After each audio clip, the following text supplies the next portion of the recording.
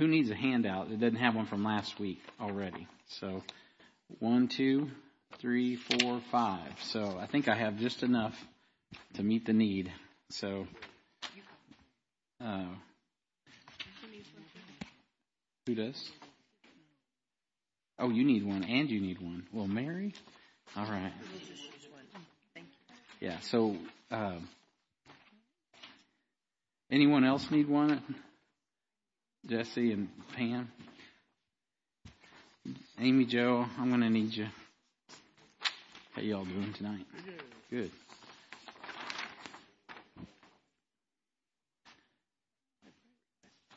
Oh, I didn't see you. Did you have your hand up?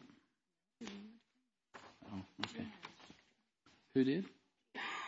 Gene Jeffries? Okay.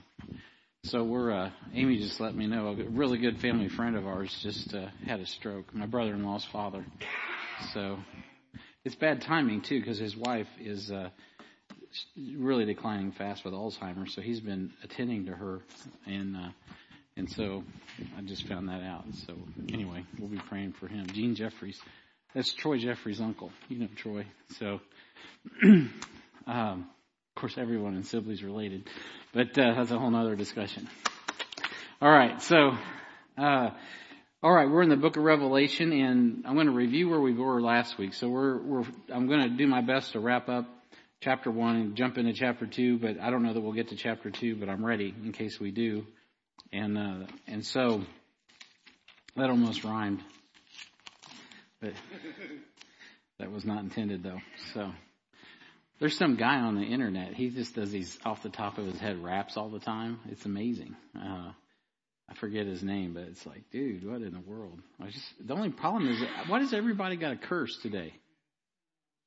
I'm like, what is wrong with you people? I get tired. Not you people. I'm just saying. It's like, I can't go anywhere. I mean, stuff that I think is going to be like rated G, and all of a sudden somebody's got. I'm like, it's maddening. You know, it just makes me. And I mean, anyway.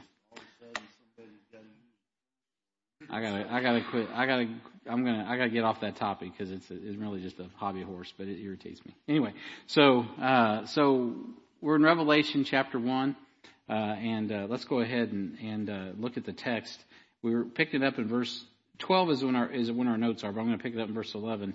The Lord here saying to John, I am the Alpha and Omega, the first and the last. And what thou seest, write in a book and send it unto the 7 churches which are in Asia, unto Ephesus, unto Smyrna, unto Pergamos, and unto Thyatira, and unto Sardis, and unto Philadelphia, and unto Laodicea. So there's your 7 churches. And then verse 12. And I turned to see the voice that spake with me. We talked about that last week. And being turned, I saw 7 golden candlesticks, which you guys know are the churches as defined in verse 19 and 20. And in the midst of the 7 candlesticks, one like unto the Son of Man, clothed with a garment down to the foot, and girt about the paps with a golden girdle. His head and his hairs were white like wool, as white as snow, and his eyes were as a flame of fire, and his feet like unto fine brass, as if they burned in a furnace, and his voice as the sound of many waters. And he had in his right hand 7 stars, and out of his mouth went a sharp 2-edged sword, and his countenance was as the sun, shineth in his strength. And when I saw him, I fell at his feet as dead, and he laid his right hand upon me, saying unto me, Fear not, I am the first and the last. I am he that liveth and was dead, and behold, I am alive evermore. Amen, which means so be it. And have the keys of hell and of death. Verse 18 is important later on in the book of Revelation. Those keys come back into play, so keep that in mind. Write these things which thou hast seen, and the things which are, and the things which shall be hereafter, and the mystery of the 7 stars which thou sawest in my right hand, and the 7 golden candlesticks. The 7 stars are the angels of the 7 churches. So there's our definition for the stars, and then the 7 candlesticks which thou sawest are the 7 churches. So the symbolism there is clearly defined by the Lord himself. All right, so we talked about how our purpose is to, and I'm just going to review quickly, to understand the revelation of Jesus Christ so we can prepare ourselves to partake in its fulfillment as the bride of Christ and increase our understanding of who God is and intensify urgency in ministry and the gospel in these last days. So I've combined 2 things. I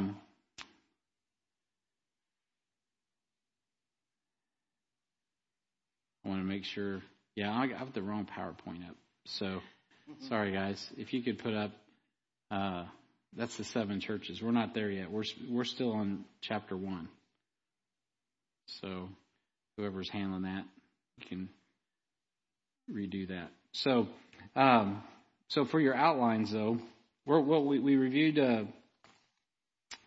I'll just pick up in your outlines. We're talking about Jesus' revelation in verses 12 through 18. The first thing that we saw was Jesus' identification.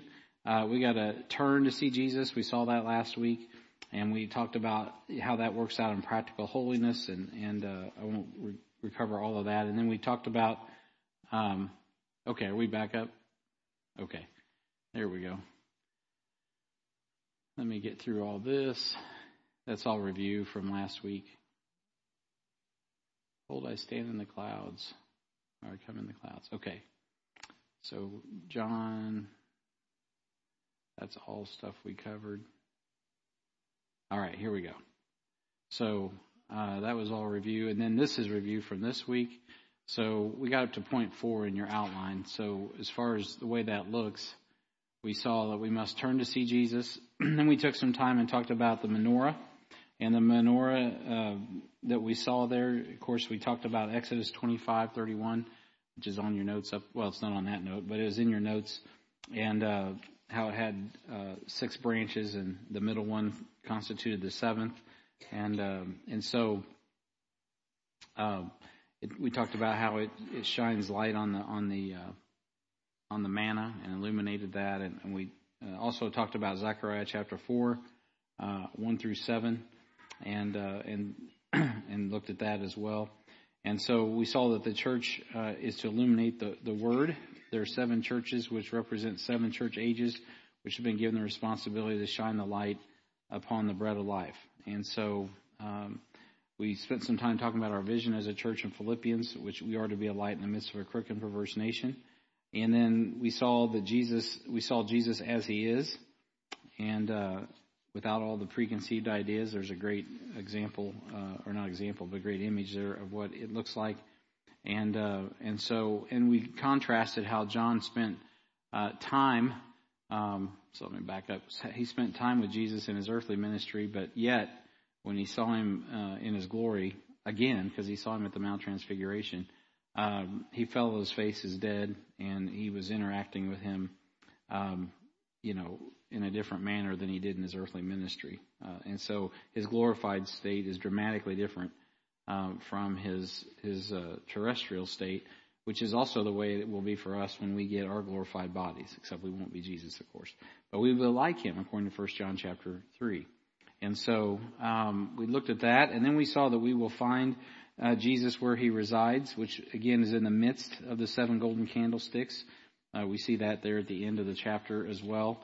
And we see Jesus's right hand in verses 3, or in verse in Revelation 3:16. Jesus' right hand is the Lord down there in verse 16, and in his right hand he had 7 stars. In his right hand had 7 stars, and out of his mouth went a sharp 2-edged sword, and his went out of his sharp 2-edged sword, and his countenance was as the sun that shineth in his strength. And so in his right hand he had the stars, which we know from the end of the chapter are the angels.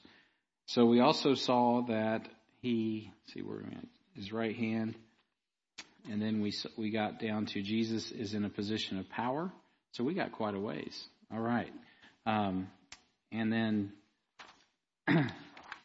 now we're getting caught up. So that's where really where we left off. So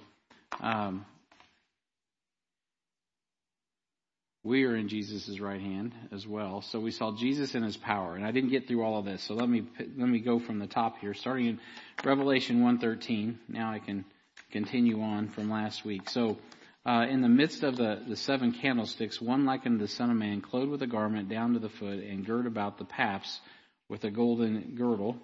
The garment that represents the dress of the high priest in Leviticus. We covered that last week, and I reminded you that in Hebrews 4, the Bible tells us that Jesus Christ is our high priest, right? And he's after the order of Melchizedek, And you might remember that, or you might have slept since then. So Jesus is better than the Levitical priesthood. That's one of the main things that the book of Hebrews teaches us, is he's a better priest. He's a better sacrifice. He's better. He's a New Testament. He's a better testament. So Jesus Christ is better. And so though he was the Son, yet he learned obedience through the things that he suffered. And, of course, Jesus never committed sin, but he suffered anyway for sin. So he is the perfect example, the only example he's the only sinless person ever, and yet he suffered.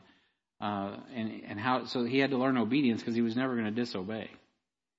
Right? He was never going to disobey. So, but he did put himself, when you look at him walk through the process of going to the cross, he put himself, when he prayed in the garden, he sweat drops of blood. And so he put himself at odds against his own will. One was the will of the Father, which was for his love for the world to sacrifice his Son. The other was Jesus Christ is a high priest, and he's holy. And the last thing that he wants to do is be defiled. And so what did he do? He had to pray it out in the garden, and he said it out loud, not my will, but thine be done. So I'm going to yield my will, which would I'd prefer not to do this. I'm holy. I'm sinless. This is unjust. But I'm going to do it anyway because the Father loves the world and I'm going to obey the Father. Therefore, he obeyed. He learned obedience. Why did he have to learn obedience? Because he was never going to disobey anyway. Right? Unlike us, we have to spend a lot of time teaching us obedience because we start off as kids not wanting to obey. Jesus is always going to obey. The one time that his parents thought he wasn't obeying, they're like, where were you, Jesus? He's like, well, I was about my Father's business. I was down there talking to, he's 12 years old. I'm down there talking to the teachers down in Jerusalem. I'm always about my Father's business. And so Mary's like, oh, you're right. Okay, so she never had to correct Jesus because he was always going to do what was right. Sometimes you see these imaginations that Jesus was just some ornery little kid like everybody else. I'm sure he was playful, but he wasn't disobedient like we are. So anyway, moving on. So Jesus is his head and his hairs were white like wool, white as snow. It says in verse 14, and he's got all wisdom, as we know from Proverbs 16:31. The hoary head is a crown of glory to be found in the way of righteousness. So when you think of the white-headed person, the hoary head means white, and he is the righteousness of God according to Romans chapter 10. Again, that ties us with Mary had a little lamb, right? We say that all the time. His fleece was white as snow, right? And so you see that in Revelation chapter 1 and verse 14. And we see there his eyes are as a flame of fire. It says in verse 12, and he had many crowns on his head and a name that no man knew but he himself. So his eyes burned through like lasers. And we left off in Luke 22:61. Where it says, and the Lord turned and looked upon Peter. And I took some time and just worked that reality of how John had to turn and look, and how Jesus turned and looked at Peter, and how Peter went out and was just broken. And so that's where we left off last week. And Peter went out and wept bitterly as he was denying the Lord. And I left you with the practical application of, someday soon, we're going to stand before Jesus. And some people will weep bitterly because it will really set in on how much they denied the Lord. And, sometimes we go to funerals and someone's had a sketchy testimony. You think of like Toby Mac's son. I don't know if you guys are familiar with him, but his son committed suicide a while back. And Toby's going around saying, yeah, my son was saved. I talked to him about it a lot of times. And he's not saved because he merited it. He didn't deserve salvation. He was my wild child, but none of us merit salvation. Salvation comes by grace through faith, and I'm certain he put his faith in Christ. Amen, amen. And I say amen to that. And I hope that brings great comfort to Toby and his family, and I'm sure it does. And someday I'll see him again. But what we don't know is what that looks like at the judgment seat of Christ for little Toby Mac's son, right? And who got hooked up on fentanyl or whatever and killed himself and took his life prematurely, or God allowed it, but ultimately he was doing stuff he ought not. So yeah, you're a Christian, yet saved as by fire. What's the inheritance looking like on the other side? So there, a lot of times I think when we think about meeting Jesus, John, I'm pretty sure, is living a pretty straight life. When he sees Jesus, he falls on his face as dead, And we're all going to appear at the judgment seat of Christ and give account for the things done in the body, whether they be good or bad. And me included, I don't think I probably spent enough time just thinking about what that's like and really appreciating the reality of that. Because if we really get a hold of that and you back into where we are today, then everything else is going to change. I mean, you're really going to live this life to the fullest. So seeing Jesus face to face, obviously he's in us and we see him and we're with him, and this is the body of Christ, the visible body of Christ, and all of those things. But there's going to be a day we're going to stand before him, and we need to be ready for that. All right. So as I look at this text, I think about those things and we consider those things. Now let me pick you up in verse 15. And if you're tracking with the verses, the voluminous amount of verses I have up there, we're just going to keep on working through these. So we're down to Revelation chapter 1 and verse 15, and then our next verse will be Psalm 93. Looking through my list up there, I don't even see where that's at, but it's up there. And so if you're looking ahead or want to turn ahead, you can do that. But in Revelation chapter 1 and verse 15, the Bible says, "And his feet like unto fine brass, as if they burned in a furnace, and his voice as the sound of many waters." And so he's revealing his feet to us here, and his feet are like fine brass, white brass, which has been purified. So brass represents judgment in the Scripture. In the temple there was a brazen altar upon which the sacrifices were offered, and between the altar and the holy place, water and fire both bring judgment and purging. So Jesus is the only man with a completely pure walk. His feet are undefiled. And so how beautiful are the feet, right, of those that preach the gospel and bring glad tidings. But his feet were perfect and are perfect. And so now when you think about that, remember the prophecy of Genesis 3:15. Somebody just shout out, what's Genesis 3:15 talk about? Yeah, Ron's got it. The serpent, right? He gets his head crushed, and that's going to be by the pure foot of the Lord, so to speak. And so our feet are shod with the preparation of the gospel of peace. So knowing that whatsoever good thing any man doeth, the same shall he receive of the Lord, whether he be bond or free. And so we're to have our feet, our gospel shoes on. That's not the right verse there. Ephesians, you guys know the verse. Be like Joe Biden, you know the thing. Ephesians 6:8. That's not the one I'm looking for.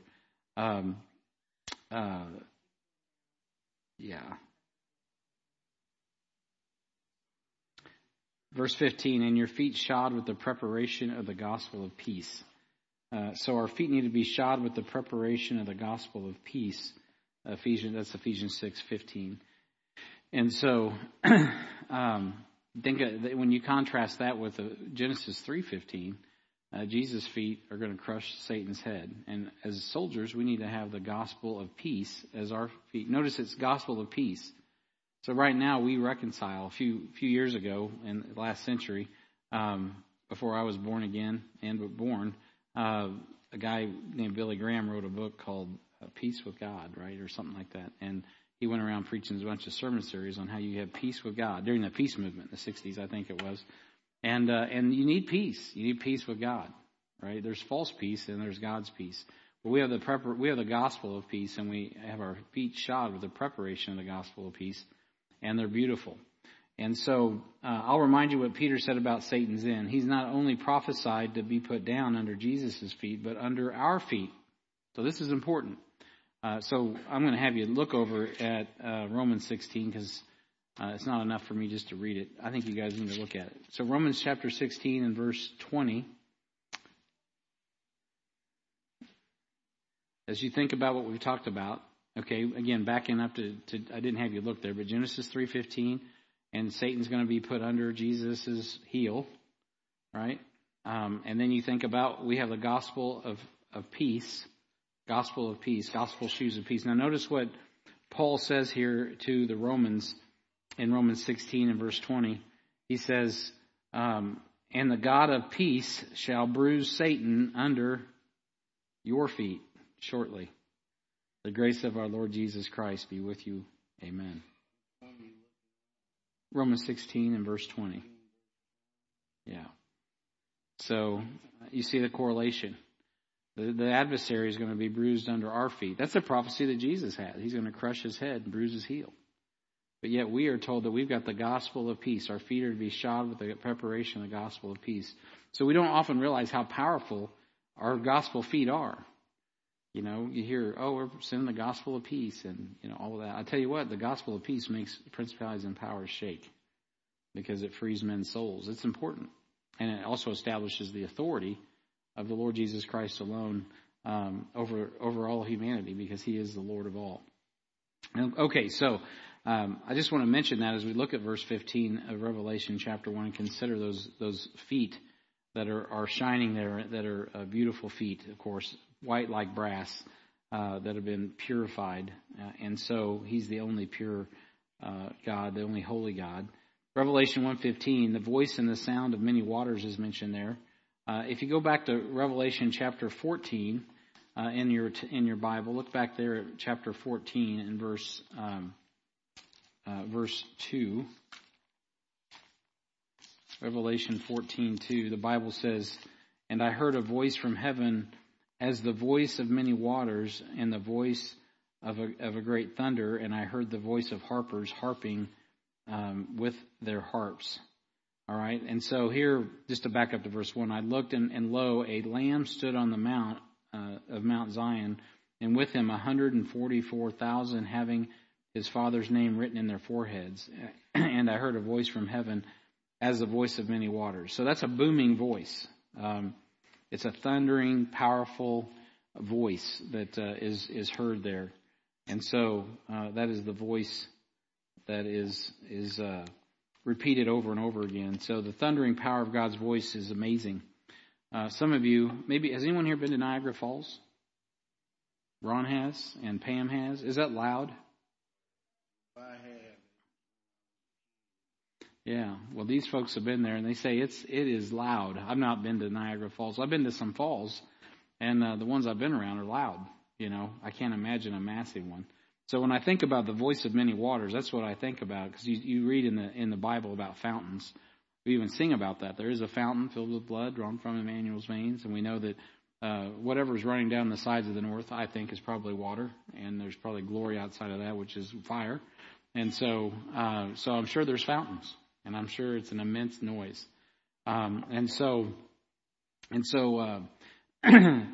Pastor Randy used to minister in Africa. In Africa, there's a place in Zambia called Victoria Falls. I've looked at it on the internet. It's beautiful, huge fall. And in the spring of the year, these type of waterfalls are so loud, you can't even converse with the person right next to you without raising your voice. So can you imagine as standing before a great waterfall, so great that it could flood the entire universe? And imagine the deafening noise that would result from that type of water. So then imagine as you're listening to the waterfall, a voice as loud as thunder cutting through the noise. And now you got just a glimpse of what's going on as John is hearing this voice like thunder coming through this wall, this incredible noise of water. And so as you know much about the universe too, it's in Job, you know, it talks about his vesture, and we're pretty sure that there's clouds, there's a crystal sea, clouds under that, you know. So there's a lot of water at the third heaven, at the base of the third heaven. I believe that's probably what's covering the throne of God from busting forth through the universe right now and burning us all up in His glory. So whatever's going on, it's an amazing thing to think about. His feet are like fine brass, and they burn in a furnace, and His voice is the sound of many waters, just loud and booming. And so the Lord, it says in Psalm, I'll read this to you for time's sake, Psalm 93 and verse 1. It says, "And the Lord reigneth. He is clothed with majesty. The Lord is clothed with strength, wherewith He hath girded Himself, and the world also is established, and it cannot be moved. Thy throne is established of old. Thou art from everlasting. The floods have lifted up, O Lord. The floods have lifted up their voice. The floods lift up their waves. The Lord on high is mightier than the noise of many waters, yea, than the mighty waves of the sea. You ever stood on the seashore and just heard the deafening sound of the waves coming in, especially when they come in and they're coming in strong? You can't hear. You back up off the edge of the shore, and there's a huge difference, right? But that's loud. You can hear that, especially when you're up next to it. But it says, the Lord on high is mightier than the noise of many waters, yea, than the mighty waves of the sea. Thy testimonies are very sure. Holiness becometh thine house, O Lord, forever. So as John's hearing this loud voice, it's as the voice of many waters. It's very loud, and it's marvelous. It's the marvelous Word of God. And it's interesting that it's likened to water because the Word of God, it cleanses us, right? The water of the Word. So in Ephesians chapter 5, the husband is commanded to wash his wife in the water of the Word. And so it's no wonder his voice is like water, mighty water. And so Ephesians 5:26, we're getting ready to, by the way, have a marriage conference. If you're married or going to get married and you haven't signed up, sign up for that, register for that, and get going before, it's limited as far as rooms and stuff, so you want to get on that now. So Ephesians 5:26 says that he might sanctify and cleanse it with the washing of water by the word, that he may present it to himself a glorious church, not having spot or wrinkle or any such thing, but that it should be holy and without blemish. So Paul tells us in Ephesians that Jesus Christ that marriage, I should say rather, is a picture of Jesus Christ and the church. And he says, wash your wives in the water of the word. And yet, as John, who's a type of the church, is caught up, what's he hear? He hears Jesus, and his voice is as many waters. And we're washed in the water of his word. We're cleansed by the word of God. It's amazing, just the parallels, and also there's a depth to that I probably don't get. And so it is amazing. I can't resist the need to skip ahead to Revelation 22:1 as we think about a river of pure water coming out of the throne and what that sounds like, right? So consider that. Let's just take your fingers and go back and climb into Revelation chapter 22, last chapter of your Bible, last chapter of the book. Revelation 22:1. He says, "And I saw a new heaven." Now we're fast forward in the tape, and tribulation's over. Second coming's commenced. 1,000-year reign of Christ has come. Satan has rebelled at the end of that, along with all the nations that wanted to rebel. They're all put down. Great white throne has occurred.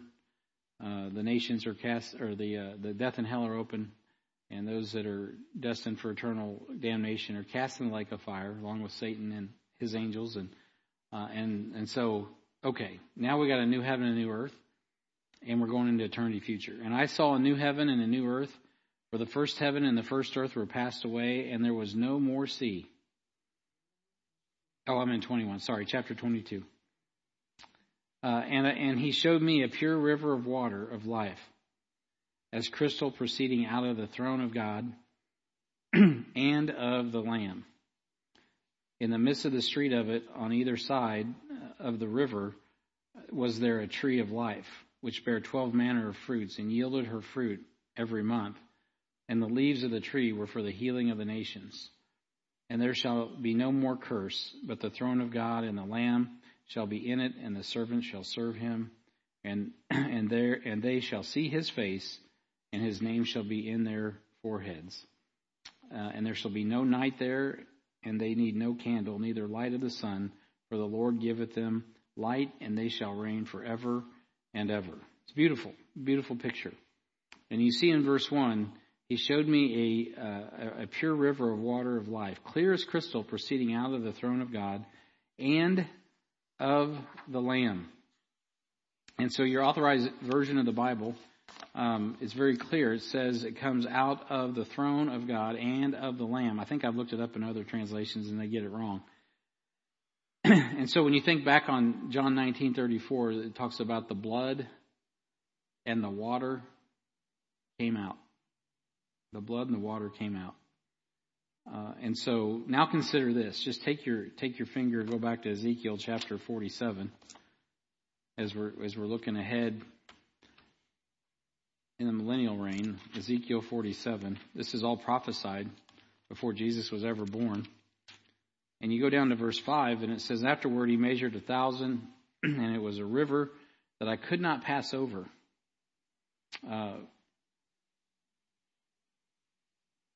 For the waters were risen, waters to swim in the river that could not be passed over. And he said unto me, Son of man, hast thou seen this? Then he brought me and caused me to return to the brink of the river. Now when I had returned, behold, at the brink of the river were very many trees on one side and on the other. And he said unto me, These waters issue toward the east country, and go into the desert, and go into the sea, which being brought forth into the sea, the waters shall be healed. And it shall come to pass that everything that liveth, which moveth whithersoever the river shall come, shall live. And there shall be a very great multitude of fishes, because these waters shall come thither, for they shall be healed. And everything that shall live, whither the river cometh, it shall come to pass that the fishers shall stand upon it, from En-gedi even unto En-Elam, which some people think is England. And they shall be a place to spread forth nets. Their fish shall be according to their kinds, as the fish of the great sea, according to many. But the miry places thereof and the marshes thereof shall not be healed, they shall be given to salt. And by the river upon the bank thereof, on the side and on this side and on that side, shall grow all trees for meat, whose leaves shall not fade, neither shall the fruit thereof be consumed. It shall bring forth new fruit according to the months, because their waters they issued out of the sanctuary, and the fruit thereof shall be meat, and the leaf thereof for medicine. All right, so when you go back, and I didn't pick it up in verse 1, but you can do that later. If you know this, if you've read this prophecy, you see that at the door in verse 1, it says, afterward he brought me again unto the door of the house. He's talking about the house of the Lord, and behold, waters issued out from under the threshold of the house, eastward. So all you see in Ezekiel's vision is this water that comes out of the threshold. You know, and obviously it's not a river of water. It's water coming out of the house, like if we had a water leak going out the front door of HBF, right? But if you continue on and you look at that thing, it keeps growing. And then it says, it comes out from under the threshold of the house eastward, for the forefront of the house stood toward the east, and the waters came down from under and from the right side of the house at the south side of the altar. I have a picture of this somewhere, probably at the end of my session. And then brought he me out of the way of the gate northward, and led me about the way without unto the utter gate by the way that looketh eastward. And behold, there ran out waters on the right side. So he's taking them out the eastern gate. It's like they're coming out of the tabernacle, and then or the temple, I should say, rather. And then they're going to go down and they follow this on out, the east part of the gates of the city. And then, and when the man that had this line in his hand went forth eastward, he measured 1,000 cubits and brought me through the waters. So he basically walks across them. And it says that the waters were to the ankles. And again, he measured 1,000 cubits and brought me through the waters, and they were to my knees. And again, he measured 1,000 and brought me through the waters to my loins. The waters were to my loins, and afterward he measured where I picked it up 1,000, and it was a river that I can't pass over, like I'm swimming. So this water's growing, it's multiplying, it's getting deeper and deeper. It starts in the throne of God, and these waters are healing the nations. And so this is very literal, by the way. This isn't a spiritual, figment of someone's imagination. This is literally what Ezekiel's seeing, and this is literally a vision of what's going to come from the temple. So you wonder I believe in the millennium you'll see this, and all the earth that we'll get into the third and a third and a third, and then ultimately the vials and what's going to happen. Well, God's going to heal it, which, by the way, isn't all going to just happen overnight. It'll take some time for everything to recoup, but it'll be pretty rapid, I'm sure. If you go look at all these natural disasters, people are amazed anyway how quick the earth can absorb all this natural disasters and then come back. It's God's planet is amazing. This is a corrupt planet. Wait until he's ruling and reigning. And so I say all that just to say this. When you think about this millennial river, it's only a picture, what we're seeing in Ezekiel, of what we looked at in Revelation 22. And when you think about where John's at in the third heaven, and there's fountains in the deep, I mean, there's some sort of power and some sort of water. It is above me. I don't quite get it. I can only imagine. But when God speaks with the voice of many waters, it represents a lot of power and a lot of purity. Because he has the power not only to purify our sin, but to actually purify the planet and to purify the universe. But praise God, he's gonna use fire, and then he's gonna be bringing the water, And so, anyway, just some things to think about, guys, when you think about these things in Revelation. Now let's go back to chapter 1 and verse 16, and we'll get a little bit. I kind of got a little sidetracked there, but I can't help myself sometimes. So, and he had in his right hand 7 stars, and we know those 7 stars. In his right hand, they're the 7 golden candles. I'm sorry, the 7 stars are the angels, I should say. The 7 stars are the angels that are in his right hand, the angels of the churches. And it may be that each church has an angel. And so it appears in Daniel that each nation is represented by angels, without going back and looking into, getting into a study of Daniel. And so it appears that at least those who are saved may be also represented by angels. Go back to Luke chapter 16. So the concept of guardian angels, before you poo-poo that too much, go back to Luke chapter 16, a verse that many of us are familiar with, dealing with the rich man and the beggar, right? Lazarus and the rich man. The rich man's name's not given, and of course he goes to hell. We know that.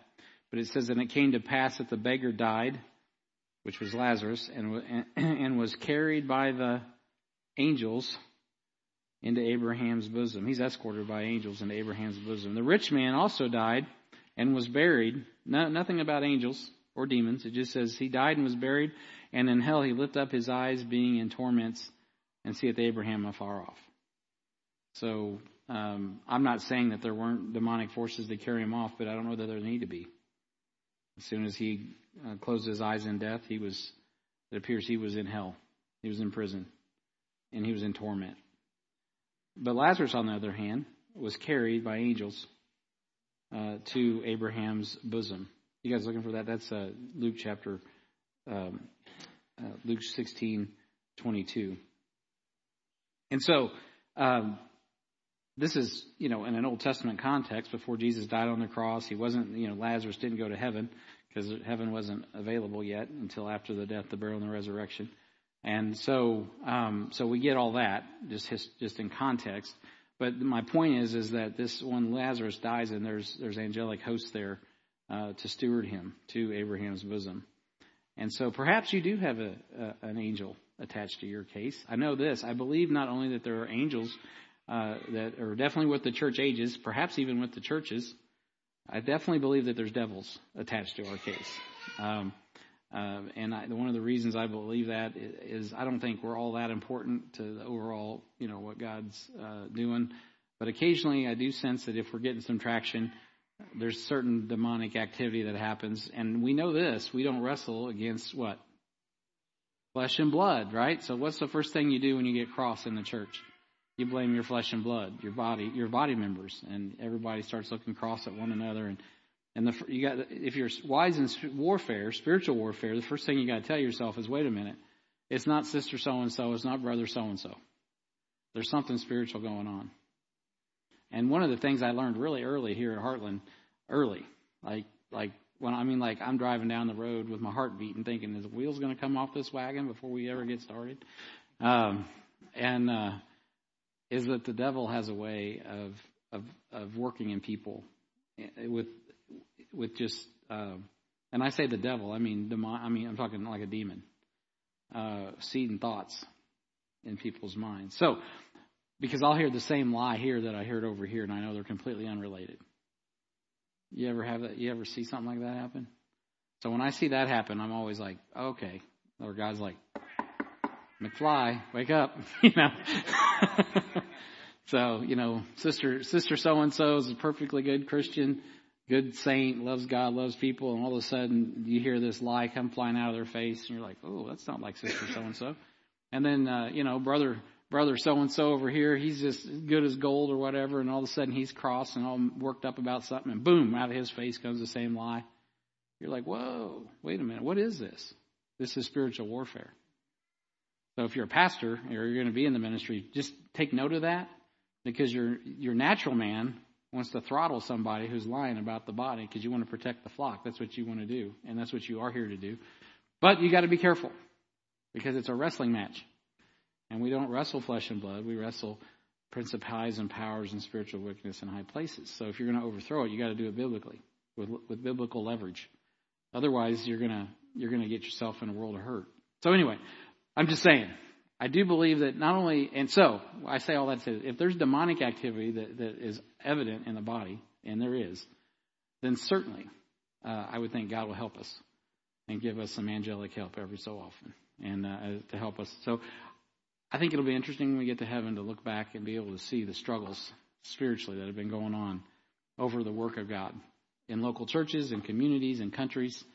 And so we see in the Old Testament, we know from Daniel's prophecy, obviously there are angelic representations of countries. The Prince of Persia, which is no less than prophesying Satan himself as well as a dual application, is also a literal demonic, angelic, not for God, host that's fighting against God's will in Daniel. I mean, you just know that. So it makes completely good sense that there's angels representing the churches. And so for our charismatic friends that think you can lose your salvation because an angel is spewed out, just remember in Revelation 3, it's an angel that's spewed out, not us. However, don't grieve the angels, right? And so I'm just saying, it's interesting. These 7 stars are in his right hand, the angels of the churches. So each church has an angel, and it may be that each church, literally, local church, has an angel, as I just mentioned. So Revelation 1:16, his mouth has a sharp, two-edged sword, and we're not surprised at that, because we know from Hebrews 4:12 that is defined for us, that the word of God is quick, right? It's alive, it's powerful, it's sharper than any two-edged sword, dividing asunder the soul and the spirit and the thoughts, the intents of the heart, right? And so we get that, Hebrews 4:12. And you also see that in since we're in Revelation, flip over to chapter 19 and verse 21. Revelation 19:21. And you'll see here that when Jesus returns at the second coming, look what comes out of his mouth. It says, his eyes were as a flame of fire, just like chapter 1. And on his head were many crowns, and he had a name written that no man knew but he himself. And so there he's got a flame of fire. Where's the word of God at? I'm in Revelation 19. Oh, I'm in 21. I'm in the wrong verse. So I gave you the right verse, but I'm reading the wrong passage. Forgive me. I'm stuck on verse 12. But verse 12 does tie in. I'm looking at my reference. It's Hebrews 4:12. So I was looking at the wrong verse. Over in verse 21, which I had the right verse. And the remnant were slain with the sword of him that sat upon the horse, which sword proceeded out of his mouth, and all the fowls were filled with their flesh. And so this sword proceeds out of his mouth. It's a sharp two-edged sword of Hebrews 4:12, and it's also found there in verse 16 of Revelation. His countenance is as the sun in the brightest part of the day. So it's as bright as the noonday sun. So Jesus shines brighter than the sunshine at noon, right? And that's not a surprise. Malachi 4:2. So we're getting to the end of my list here. Malachi 4:2. Somebody, what's that verse say? Somebody paraphrase it even. Anyone know? Son of right. Last verse in your Old Testament. Just keep your hand here and go back to the last book of the Old Testament, right before Matthew. And somebody just shout out Malachi 4, not verse, last chapter. Malachi chapter 4 and verse 2.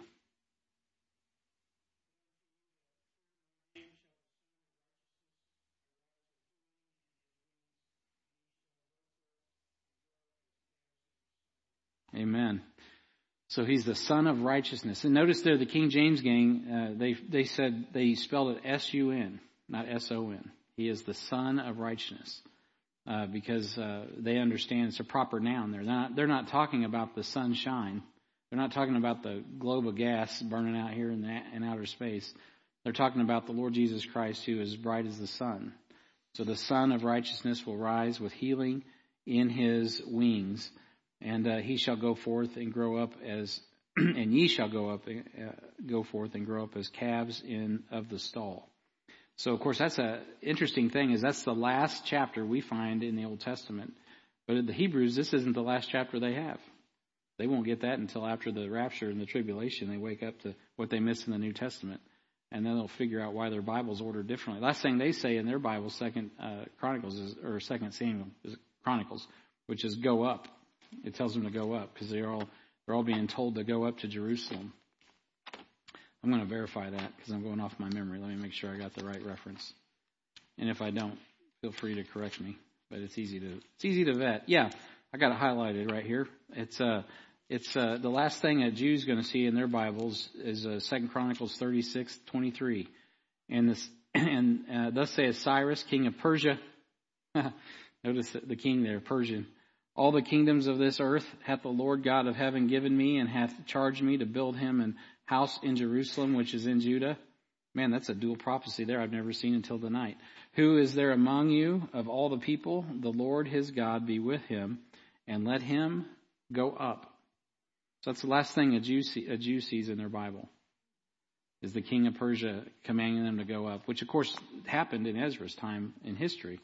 But also, if you know much about Ezekiel and Isaiah and the prince of Persia, well, that has a double connotation.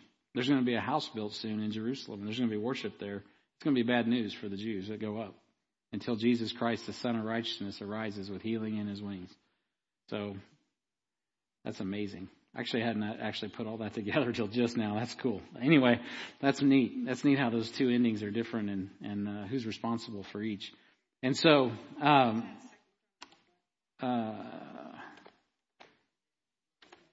did you have the reference?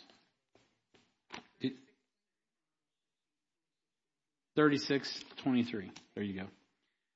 Go up. That's what they're going to be. That's what they're doing right now. The Jews are going back to Israel. Matter of fact, they need to, man. If they're going to defend their property, they need all hands on deck.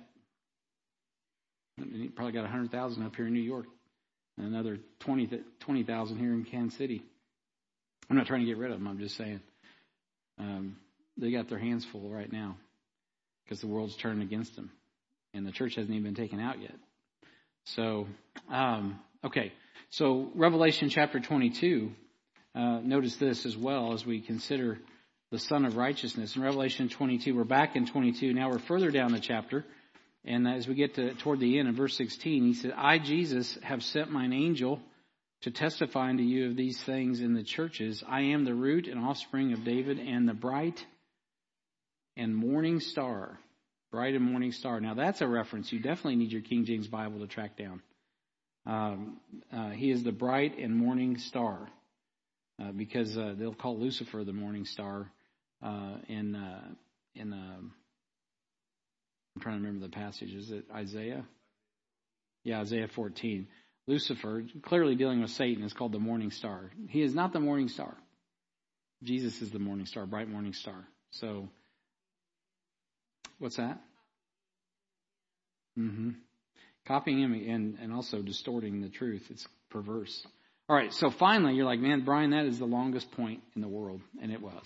All right, so let's keep moving because we got to get this done.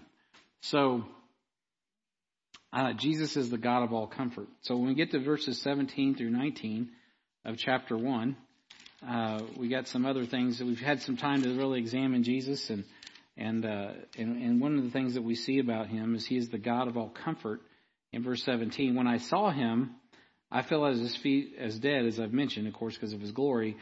But notice what he did, and, junction, he laid his hand, on his right hand, I should say, upon me, saying unto me, fear not, I am the first and the last. Interesting that in verse 16, in his right hand are the churches, and yet somehow he's laying his right hand on John. So, and so he's comforting John, and he says to him, fear not, I'm the first and the last. I am he that liveth and was dead, and behold, I'm alive forevermore. Amen. And I have the keys of hell and of death. And then he gives him a job. Write the things which thou hast seen. I'm not here to kill you, John. I'm here to include you. Right? You need to write. You're here to write, like Baruch. The things which that thou hast seen, the things which are, and the things which shall be hereafter. And so that's what John's job is. So we see that he is the God of all comfort. So John falls in fear. He doesn't go up and lay his head on Jesus' breast like he did at the Lord's Supper, at that Passover feast. Right? He's laying down there. They're lounging, and which is customary. It's not any today. I got to be clear because there's so much perversion. So in Eastern cultures, even in Asian cultures, like up in Bhutan when we were there, they still kind of sit around and pillow, like in the royal area of the capital up there in Thimphu, where the king sits is in a big cushy chair, and then they got all these it's like big pillows where guys just kind of sit down cross-legged. But then if they're kicking it, right, and relaxing, everybody leans on their left side and kind of leans over so you can kind of see how they heads in, kind of legs back, and everybody's kind of around in a kind of circles mindset. So John's there next to Jesus with his head right on his breast, just listening to the heart of the Lamb of God. So you get that picture of John, which is why John's also a type of the church, because he's got the heart of God, and that's why he's the one that is caught up. And there's a lot of pictures there with John, and so that's the relationship you see with John and Jesus. He's the one that goes all the way to the cross and all of that, but yet when he sees him in glory, he falls down as dead. And so, because he's entered the presence of God, and he's freaked out about it, as he should be. But Jesus lets us know he's the first and the last, and we need not look outside of him, I should say, rather. We don't have to go anywhere else for anything else. He's like, hey, I got this. Relax, John. It's all good. And he does not want us to fear him. He says, fear not. Fear not. I remember when I was a young Christian, that was a huge concept that was laid on me I was an assistant baseball coach, and it was Brad. His name was Brad. What was his name, Amy? That's terrible. He's a friend of mine. I forgot his name tonight. Sorry, Brad. Brad and Scott. They were brothers. I went to Honduras with his brother Scott. But anyway, Brad was a good guy, a couple years older than me, but still in his 20s. I was about 20. I was probably about 18, and I'm an assistant baseball coach, and we're just kicking it, and he's getting me ready for the season, and he loved to talk the Bible. A really knowledgeable guy, especially for a young guy, really bright. And he's like, what's so cool about the Bible? He goes, in the Old Testament, it's all about fear. In the New Testament, we get to see God as love. And man, he dropped that on me I was still a kid, and I was like, you just said something, and so I always remember that. But when I look at this verse, I think about that, fear not, right? Why is it that we don't have to fear? Because God is love, and his love is toward us because we've received Jesus Christ, his son. And so praise God for that. That is a huge thing. And that's not a light thing. And that's not that we shouldn't have reverence for God. And we do need to have a fear of God, of course. But at the same time, we have a unique relationship with God through Jesus Christ that no one else in history has had. And so it's beautiful because of Jesus. So compare what John saw with what Daniel saw in Revelation. We see this, and then Daniel chapter 7 in verse 9. So keep a finger here and go back to Daniel 7 and look down there at verse 9. Of course, Daniel 7 is a really important passage in prophecy in its own right. So if you can get to Ezekiel, just keep going, then you'll be in Daniel. Is Daniel chapter 7 and verse 9. Give you all a second to get there.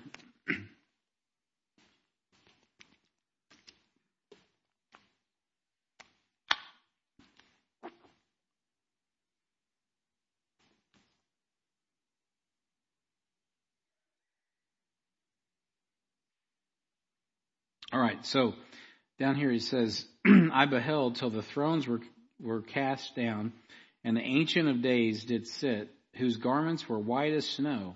Sounds a lot like the same thing. And hair as of his head like the pure wool. His throne was like the fiery flame, and his wheels as burning fire. A fiery stream issued and came forth from before him. Thousands ministered unto him, and 10,000 times 10,000 stood before him. The judgment was set, and the books were open. I beheld then, because of the voice of the great words which the horn spake, I beheld even till the beast was slain, and his body destroyed and given to the burning flame. As I considered the rest of the beasts, they had their dominion taken away, yet their lives were prolonged for a season and a time. And so, what a different revelation you see there. It's similar, but it is different as he gets a chance to see as well, like John, into the future. It's amazing. Of course, John was there. So notice what John did. He fell at the Lord's feet as though he were dead. So this is the apostle who, again, leaned on his breast in John 13:23. And a vision of the exalted Christ came only to produce awe and fear. Just like Daniel 10. If you just flip over to Daniel chapter 10, in the same, since we're back here in Daniel, go to chapter 10 and verse 7. And the Bible says back here, I, Daniel, alone saw the vision, for the men that were with me saw not the vision, but a great quaking fell upon them, so that they fled to hide themselves. Therefore I was left alone and saw the great vision, and there remained no strength in me, for my comeliness was turned in me into corruption, and I retained no strength. Yet heard I the voice of the words, and when I heard the voice of his words, then was I in deep sleep on my face, and my face toward the ground. So that's what it was like for Daniel, to enter into the presence of the Lord. It was like he was a dead man in deep sleep. He went in a coma on his face on the ground. So we need this attitude of respect today. When so many believers speak and act with undue familiarity toward the Lord, John's response illustrates what Paul wrote in 2 Corinthians chapter 5 and verse 6. Though we have known Christ after the flesh, yet not now, henceforth, know we him no more. And so, especially in Laodicea, we have a kind of a perverse image of Jesus, which obviously Jesus was in the flesh, and we should know about him in the flesh. But the next time we see him, he's going to be in glory. And so, John was no longer nestling next to the Lord's heart, relating to him as he had in his earthly ministry. Right? Those days are gone. And he is Lord of all. Nonetheless, the Lord said, hey, John, it's okay. Fear not. Right? Fear not. So the Lord reassured John by touching him and speaking to him. If you go back to Daniel 8, look down in verse 18, just flip back a couple chapters. He says down here, now as he was speaking with me, I was in a deep sleep on my face toward the ground, but he touched me and set me upright. Right? So he did a similar thing with Daniel. And in Daniel 9:21, which is a famous passage that we go to see Daniel's 70th week, before we get down to the 70th week, he says this, yea, whilst I was speaking in prayer, even the man Gabriel, whom I had seen in the vision at the beginning, being caused to fly swiftly, touched me about the time of the evening oblation.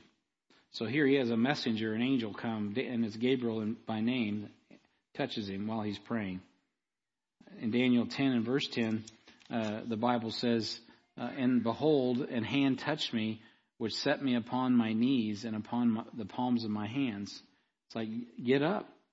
Verse 16, he says, and behold, one like the similitude of the sons of men touched my lips.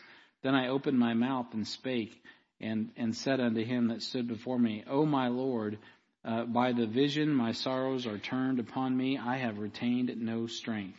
He's completely wiped out. Verse 18, and then there came again and touched me one like the appearance of a man and strengthened me and said, O man greatly beloved, fear not, peace be unto thee, be strong, yea, be strong. And when he had spoken unto me, I was strengthened and said, let my Lord speak, for thou hast strengthened me.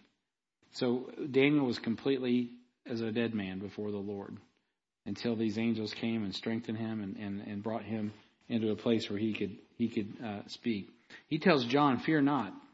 Great encouragement for any child of God. We need not fear because He is the living one, right? He is alive, and we need not fear death because he died and is alive, and having conquered death, we need not fear because eternity is what is held in his hands. He has the keys of death and hell, and the one with the key has the authority. Now, later on, keep that in mind. I did tell you to keep that in mind. Later on, you're going to see him give those keys over in the middle of the tribulation. We'll talk about that later, but that is a key passage to keep in mind. You want to remember that because people get off on bad doctrine because they miss what's said here in verse 18 about him having the keys of hell and death. He took those up. He has those right now. He has them right now. They're in his possession. But there is going to be an angel fall from heaven, and he's going to have the keys of death and hell. So what's that all about? You're going to have to hang on to the study till we get there. So that's a key part. But as we're moving on here for time's sake, he was blessed, and so he had Jesus. He had Jesus's hand. So what a blessing to end on such a secure note. John is to write down these things, and so I'm kind of perplexed here, guys. So forgive me. Anyway. Yeah, I think I've missed. Oh, there we go. I see what I'm doing. Forgive me, for I have sinned. All right, so let me finish this up, and then we'll be to John's responsibility. All right, so we are in Jesus' hands. Is just a quick note on security. What a blessing to end on this secure note. So the churches can lose their angels, but saints can't lose their salvation, just to be clear. So we see the assurance that truly Christ is building his church, though we obviously have a large part in the success of the church. At length, it's Christ working through the regenerate body to advance his bride. So John does not receive judgment, but compassion because he's not appointed to wrath. Nonetheless, it is appropriate for him to fall down and worship God as a dead man. The holy God of heaven, the beginning and the end, desires personal relationship with us and no fear. Hallelujah to you. So 1 Thessalonians 5, 9, and 10 say, "For God has not appointed us to wrath, but to attain salvation by our Lord Jesus Christ, who died for us, that whether we wake or sleep, whether we're alive or dead, we should live together with him." And so we take comfort in the power of the gospel. In Revelation 1:18, "I am he that liveth and was dead, and behold, I am alive evermore. Amen. And have the keys of hell and death." So he is the first and the last. He was dead, but now he liveth. And that's good news because he died that I might know him personally. And I know that's for you too, but for me it's personal. So he now has the keys of hell and death. John 5, if you look back at John chapter 5, verse 21, and I'm going to be quick here. John 5:21, the Bible says, "For the Father, as the Father raiseth up the dead and quickeneth them, even so the Son quickeneth whom he will. The Father judgeth no man, but he committed all judgment unto the Son, that all men should honor the Son, even as they honor the Father. He that honoreth not the Son honoreth not the Father, which hath sent him." And that's why it's so important today to trust Jesus Christ as Lord and Savior. Because if you don't honor the Son, you don't honor the Father. And so that's why you need to kiss the Son, because the Son of God, because he deserves all honor and praise. He's been exalted, and he sits at the right hand of the Father. So that's why we bow our knee and confess with our mouth that Jesus Christ is Lord, to the glory of God. So God is well pleased with his Son. "This is my beloved Son, in whom I am well pleased." So, and Jesus does have the keys of hell and death. So Jesus took these up when he resurrected. So in the middle of the tribulation, in Revelation 9 and verse 1, the keys are given to an angel falling to open the earth, to allow some grotesque creatures out of the center of the earth to torment men 5 months. Now that's not hard to understand. It's just hard to believe. But it won't be, once CERN opens up some wormholes and stuff, or some black holes or whatever they do, and things get cooking, it'll all just come to pass. So by the end of the tribulation, those keys are back in Jesus' hands as he casts the devil and all the deceived into the lake of fire in Revelation 20 and verse 10. And so we'll get into all those things later. So let me wrap up here, and I'll be quick, with the responsibility of John. John has a responsibility, point A, and that is to write down the things past, present, and future. So that is his responsibility. it is faith when we plan based upon God's word and we put it to paper, right? So when you write your plan down on paper, that's faith. Well, guess what? That's what John is doing. He's writing down what he sees, and it's all about faith. So we're to be a living epistle, known and read of all men, according to 2 Corinthians 3:3. The Bible says, "For as much as ye are manifestly declared to be the epistle of Christ, ministered by us, written not with ink, but with the Spirit of the living God, not in tables of stone, but in the fleshy tables of the heart." And so Paul is writing to those Corinthians, saying, "Hey, we're doing a writing here in the fleshy tables of the heart, not in the stone tablets of the law." It's not enough to lay the word on paper. Ultimately, it's got to go to the heart, right? That's why you got to confess with your mouth and believe in your heart, right? It's not just a head knowledge, it's a heart knowledge.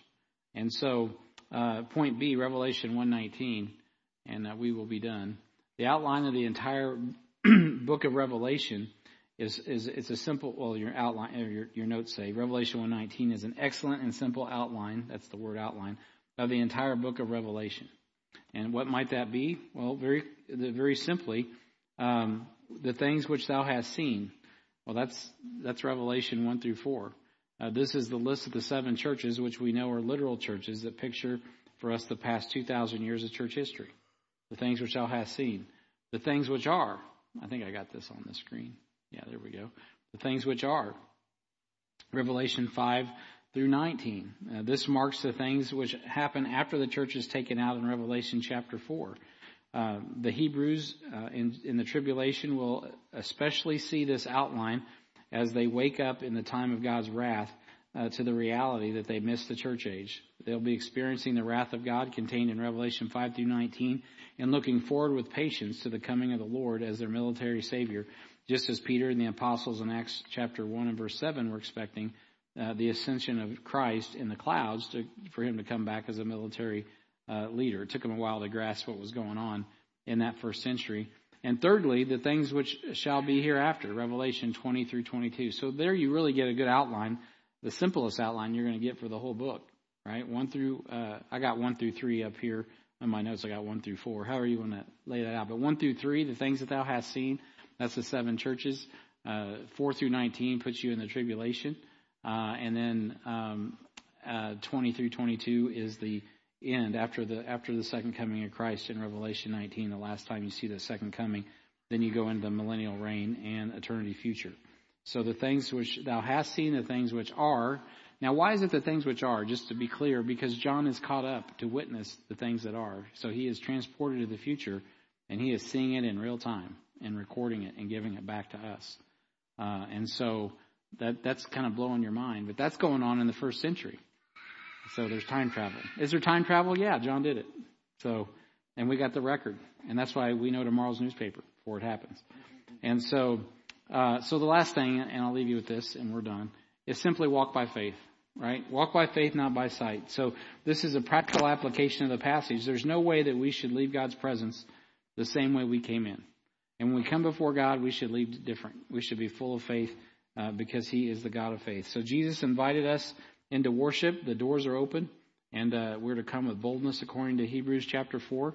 He says, peace be unto you, but we're not to leave in lasciviousness, but reverence, because we're dealing with the God of the universe. So next week when we get together, we are going to move on to chapter 2 and look at the first of the 7 churches, the church of Ephesus.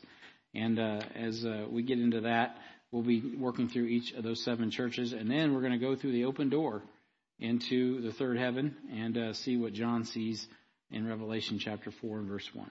All right? So let's stand together, move your bodies. And you guys have been sitting a good long time, probably going to sleep. You're stiff and tired, and it's been a long day.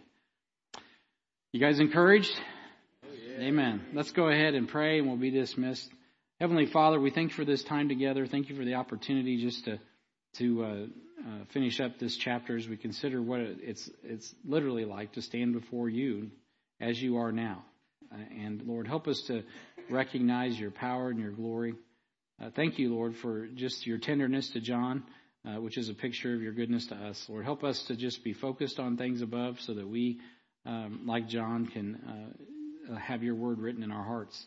Lord, help us to be living epistles. As you reveal your word to us, is the revelation of Jesus Christ.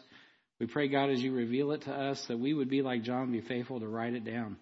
And the things that we learn, Lord, I pray it would affect us practically in getting the gospel where it needs to go on time, that we'd be ready to partake, Lord, of our place in the days ahead as these things will come to pass. Lord, fill us full of faith. Faith comes by hearing, and hearing by the word of God. I pray, God, that you love us, and you do love us, and I thank you, Lord, for loving us. I pray, God, as we leave here tonight, that your good hand would be upon us. Lord, it's interesting how, Lord, you're able to put your hand on John while you still have stars in your hand. And so, Lord, I pray, God, that you would just continue to comfort us and give us everything that we need to accomplish in your mission and your power for your glory. We just thank you, and we ask all this in Jesus' name. Amen.